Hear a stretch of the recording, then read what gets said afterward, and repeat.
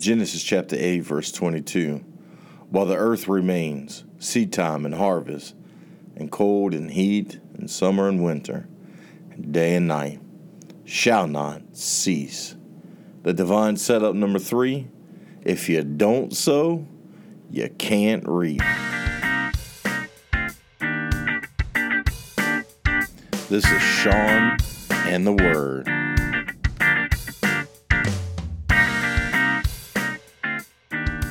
Hey, God bless you. It is so good to be with you again. I am enjoying our time together. And today we're going to be talking about sowing and reaping. We're going to talk about seed time and harvest.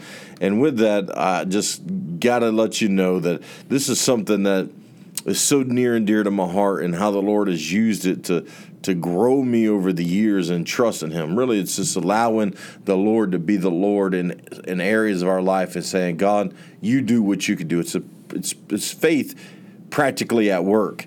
And when I'm talking about divine setups, this is divine setup number 3. When I mention divine setup, what I'm saying is it's when the Lord, in His great providence and His sovereignty, He puts us in certain situations or circumstances or around people in order for us to get, to grow, to learn from, or to get what we need and to be prepared for where He's bringing us. I know that's kind of hard to comprehend, but God has a plan for us. He has a purpose for us. He desires to do something in us and through us, and He wants to put us in certain situations in order to equip us or to get us what we need so that we'll be prepared for where He's bringing us for our purpose. When the Lord had divinely put me back with Brother Henry in 2003 until August 2004, it was a time of preparation. It was a time of learning, of growing, and a time of getting some key principles deep down in my spirit so that I could learn to walk by them. One of the greatest lessons Brother Henry taught me under the influence of the Lord, I believe, is the fact that it's something that he taught all the time. He shared all the time. And he even sent me a text yesterday, and it says basically, sow a seed, reap a harvest. And I could still hear his voice as he says, you never can expect a harvest if you don't put a seed in the ground. And he would say, if you get it in the ground, you can expect a harvest because God is faithful to His word. And I love his passion to just trust God and trust God at His word and to have the faith in that. That's something, for over 18 years hasn't left him. Sow, reap. Sow and reap. The Holy Spirit used him to teach me about tithing and the importance of tithing, but also the importance of sowing. Tithing is extremely important in order for you to prepare your heart and your ground for where God's wanting to bring you. You got to trust God with your tithe, first and foremost. It's His. You got to trust Him with it. Be obedient. Faith at work. Trusting Him with your tithe. But true faith, bold faith, as Henry would say it, is learning to sow. If you want the supernatural in your life, you have to learn how to sow. Now, this is not some pie in the sky thing. It's not something that is just out there and it's for those who are crazy. This idea of sowing is a principle. It's a law, honestly, and it's not just something that's practiced by believers in the church. This is something that's practiced globally by people who don't even believe in the existence of a God. Farmers go out on a weekly basis, on a season basis, and they put seed in the ground, and they do that with anticipation that the day will come where they will reap a harvest. Not only that, but over my time with the Lord and growing, I've also learned that businessmen use this tactic as well, this law, this principle within their life and within their system, the sowing and reaping. They use it in different terms. They would call it investment, but the same idea is sowing. And the idea of investment is a return or reaping. Even today, we've got some people that I wouldn't say hijack, but they've taken the word and they say, pay it forward. Really, what they're saying is sow it. Sow it, and the day will come where you're going to reap. This is a principle, a law that goes far beyond our biblical understanding. It's something that's ingrained in the makeup of our economical system, makeup of our globe, and this is how the Lord is a founding principle. It's a law. In Galatians chapter 6, verse 7 and 9, the Apostle Paul writes, "Do not be deceived. God is not mocked. For whatever a man sows, this he will also reap. For the one who sows to his own flesh will from the flesh reap corruption. But the one who sows to the Spirit will from the Spirit reap eternal life. Let us not lose heart in doing good," right, underline that, "for in due time we will reap if we do not grow weary." Paul makes it very clear that this sowing and reaping law or principle goes far beyond the ground and the seed. He says, whatever you sow, you will reap. If you sow hate, it is hate that you will reap. If you sow to the flesh, you will reap corruption. If you sow to the Spirit, you will from the Spirit reap that which leads to eternal life. Hallelujah.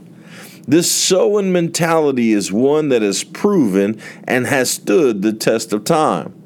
Sowing into your marriage, sowing into your business, sowing into your kids, sowing into your own life is done naturally.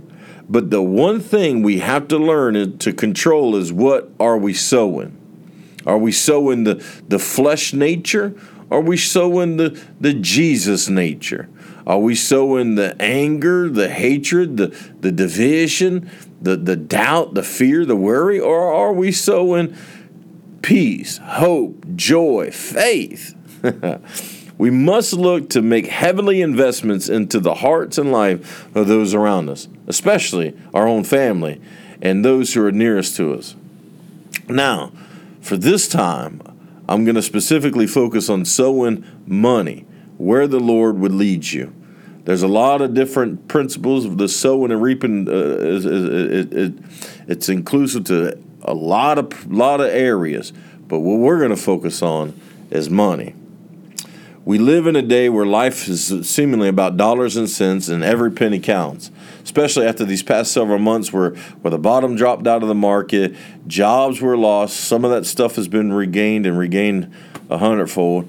Hours were cut, savings were lost. People have really struggled during this time. 401ks were ruined. It has been a very uncertain time financially. So this principle of sowing and reaping is one that has to be a go-to resource during times just like this.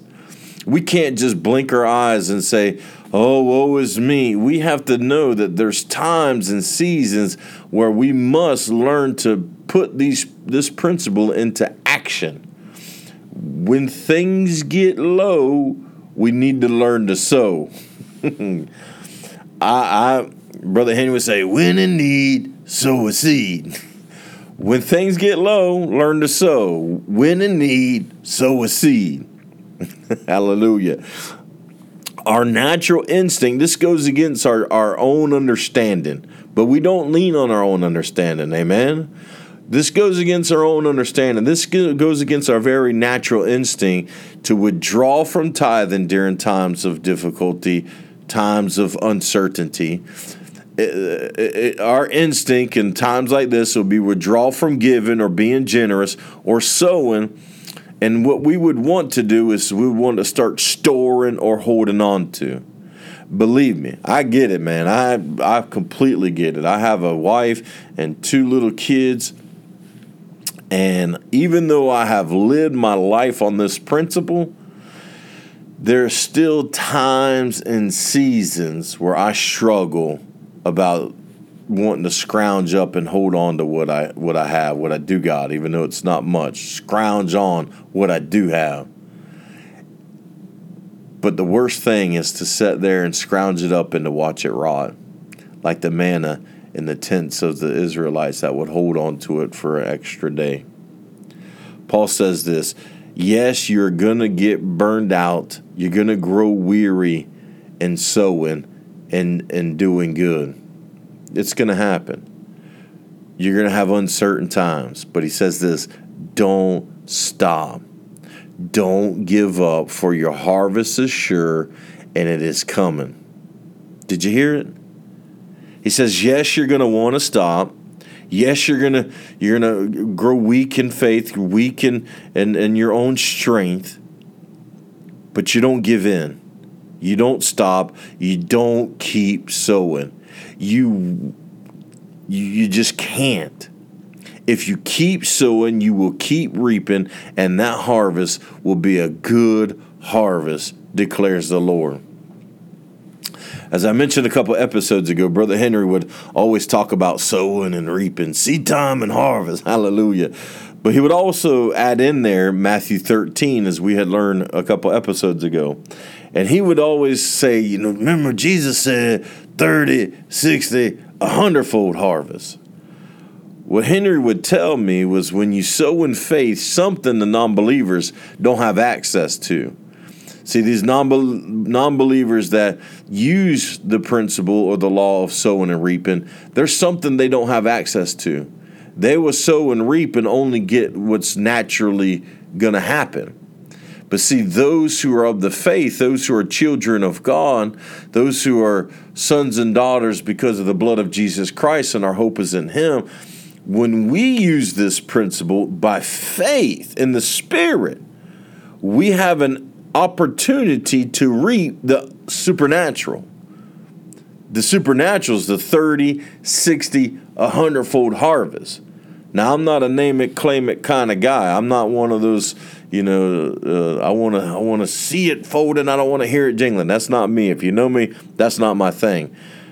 But this is a practice principle that has been practiced in my life. And it is very evident that when you trust God by faith and you sow as He leads you, you'll reap a harvest that is far beyond your understanding. I have so many stories about this. I have so many testimonies. Man, God has done a supernatural work. But there's one that I believe that just kind of sticks out that I want to share.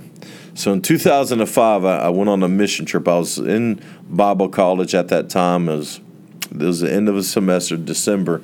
And I went on a mission trip with Pastor Rick Hagins to Mexico. And I'll share about that. That was a supernatural divine setup as well. And I'll share about that at a later time. But I just want to kind of share something from that.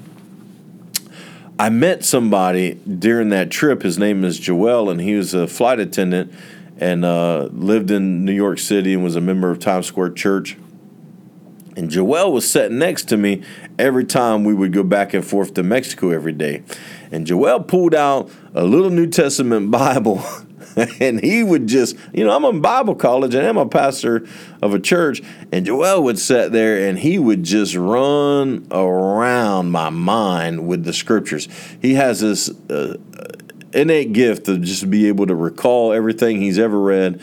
It's just a supernatural gift that God has given him, and he is just brilliant when it comes to Scripture. Just knows the verse, the section, everything. Just one of those special guys.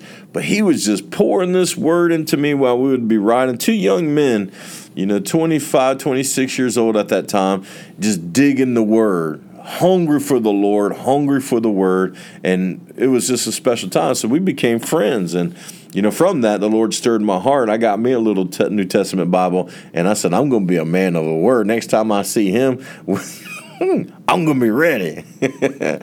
And so that was December 2005, and he said, Sean, Times Square Church is doing a trip to Israel in the summer. Do you want to go? And at that time, you didn't have to have a passport to be able to go to Mexico. You could cross. If you were just going back and forth, you didn't need a passport. You just show them your driver license or whatever, and it was no issue.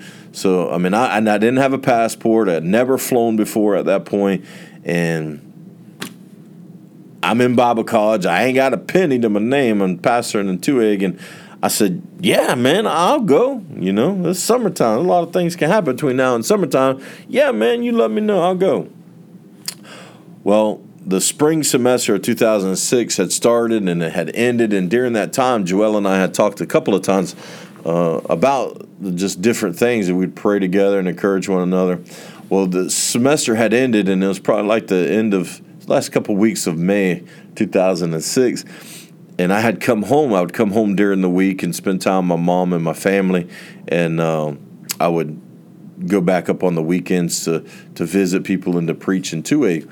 Well, I was home and I went to a midweek service at Calvary Christian Center in Norman Beach, where Pastor Jim Raley is the pastor. And during that service, I'll never forget it, the Holy Spirit used Pastor Jim to say, somebody in here had something that they thought was dead, but God is about to bring it back to life. And the Holy Spirit made it very clear that he was talking about me in the situation that I was in. I thought it was about a relationship. I had no idea what the Lord was about to do. Well, I was just celebrating and thanking God I received that word and was very thankful for that word and that encouragement. After church, I went outside to my car and I saw I missed a phone call around the same time that Pastor Raley had shared that message. And I'm like, man. So it was Joelle. I called Joelle back, and the first thing in Joelle's mouth, dude, are you ready to go to Israel the first week of June? I knew that the Lord this was it. This was what I thought was dead, but God had put life back in it. And I said, man, I don't know how it's going to work, but I'm going to work toward it. Yeah, I'm going. Well, I had enough money to go to the county clerk and expedite my passport, a 24-hour expedite fee and all that. I mean, it was about $160 or something like that at the time. And so I had put that in motion. That was a Wednesday night. That was Friday. I had signed did all the papers, and I put that in motion on a Friday. And I went up to the Tuig, and I told the church in Tuig, listen, I have a once-in-a-lifetime opportunity to go to a David Wilkerson's pastor conference in Israel and to do a tour around the Holy Land. God touched their heart, and they said, you know what, we're going to pay for your ticket to go. How much is it? They gave me $1,600 to pay for my ticket to fly to Israel. I was overwhelmed. I remember sitting there in that pew like, oh my gosh, the Lord has truly brought life back into this situation. I'm overwhelmed. I mean, I was overwhelmed. Overwhelmed. Hallelujah. I called Joelle the next day and I told him, I said, dude, I put my passport in on Friday. It's supposed to be here sometime this week. And I got my ticket. Hallelujah. We were excited. So we were scheduled to fly out within a week. And, that whole week rushed by as I prepared. I was like on cloud nine, man. You could beat me with a stick and I'd still shout hallelujah. I was blown away at this opportunity. A young boy, poor young man from DeLand, Florida, had never really been out of DeLand. December, I was able to go to Mexico. That was mind-boggling. That was far beyond I could ever think. The only thing I could ever think of growing up was, man, I would love to go to New York City. But to Israel, my first flight would be to Israel. I was just blown away, man, blown away. Well, as the week went on, Friday I was going back up to Tuig, and it was like the whole trip, the 5-hour trip back up to Tuig, all I could think about was my tithe is like $180. I have $210 to my name. Do I give the tithe? Do I hold on to it? What do I do? I still have to pay for food, for things while in Israel. I mean, what do I do? What do I do? And I said, well, just $30 is not going to do anything for you. Why don't you just give the Lord all that you have, the whole $210? Why don't you just offer him all that you have and trust him with the rest? Won't you sow it? I'm like, man, you know what? Just sow it, and you talk to Joelle, and you can make up debt with him later. Pay him back as you go. I'm just going to give this. I'm going to offer it to the Lord. Well, it sounds easy. Well, the offering time came around, and man, I could just feel this. Man, the flesh was rearing up. Don't do it, man. You're not going to eat for 2. And I said, you know what, Lord, I'm going to give this to you. I'm not even going to sweat it. If I know that I can go 2 weeks without eating, I'm a big dude. I could go. Hallelujah. You've been better to me than life. This is for you, Lord. And I gave it to him. I put that $210 check in that offering. And I preached the message. And during the invitation, I opened the invitation up for people to come down and respond as the Lord would lead them. And almost everybody in that church got up and was coming down. So they stood in line. And as they stood in line, I thought they were wanting prayer. I was like, man, you really preach a good message. But as they stood in line to give me checks and money. And I was just overwhelmed. I remember one of them after another handing me and hugging me and loving on me and letting them know that they're so proud of me and thankful for this opportunity. And over $1,500 the Lord used them to give me that day. God is faithful. See, I want to tell you, the Lord is able to do 30, 60, 100-fold a harvest. It's available to you and to I when we sow in faith and we lead the results to Him. Israel was breathtaking. The pastors' conference was powerful. And when we came back, I stopped in New York to stay at Joel's house for several days and to visit my friend Joey that was working at Times Square Church at the time. It's a place that I had always wanted. I always wanted to go to New York. I always thought that one day I would be there. And as I walked around those streets, looking at those buildings, I was like, this place ain't nothing compared to Israel. This place you couldn't even hold the Israel sandals. And there in that place, the Lord reminded me that He can do exceedingly, abundantly, more than you can ever think, ask, or imagine. Sometimes He puts us in divine setups to test our faith, to see if we would trust Him with all of our tomorrows, to see if we could trust Him with what He has given us to sow, and to leave the harvest to Him, 30, 60, 100-fold. As Brother Henry would say, if you don't sow, you can't reap. Don't stop sowing, for your God is faithful. Father, we love you. We trust you. And we just say, Lord, for those who are struggling financially, God, you put it in my heart to sow a seed this morning, God. I thank you, Lord, that every seed I've ever put in the ground, God, has always yielded a harvest further and greater than I could ever imagine. And Lord, we're not like the natural farmer or the natural businessman. For Lord, we deal in your economy. We don't deal in what we can gain in our own flesh and our own ability. We deal, Lord, in your economy that renders a harvest 30, 60, 100-fold. We trust you, the living God, and we thank you today, and we trust you. In Jesus' name, amen. Amen, amen, amen. God bless you real good all the way. Keep sowing, keep reaping. Hallelujah. Until next time, this is Sean and the Word.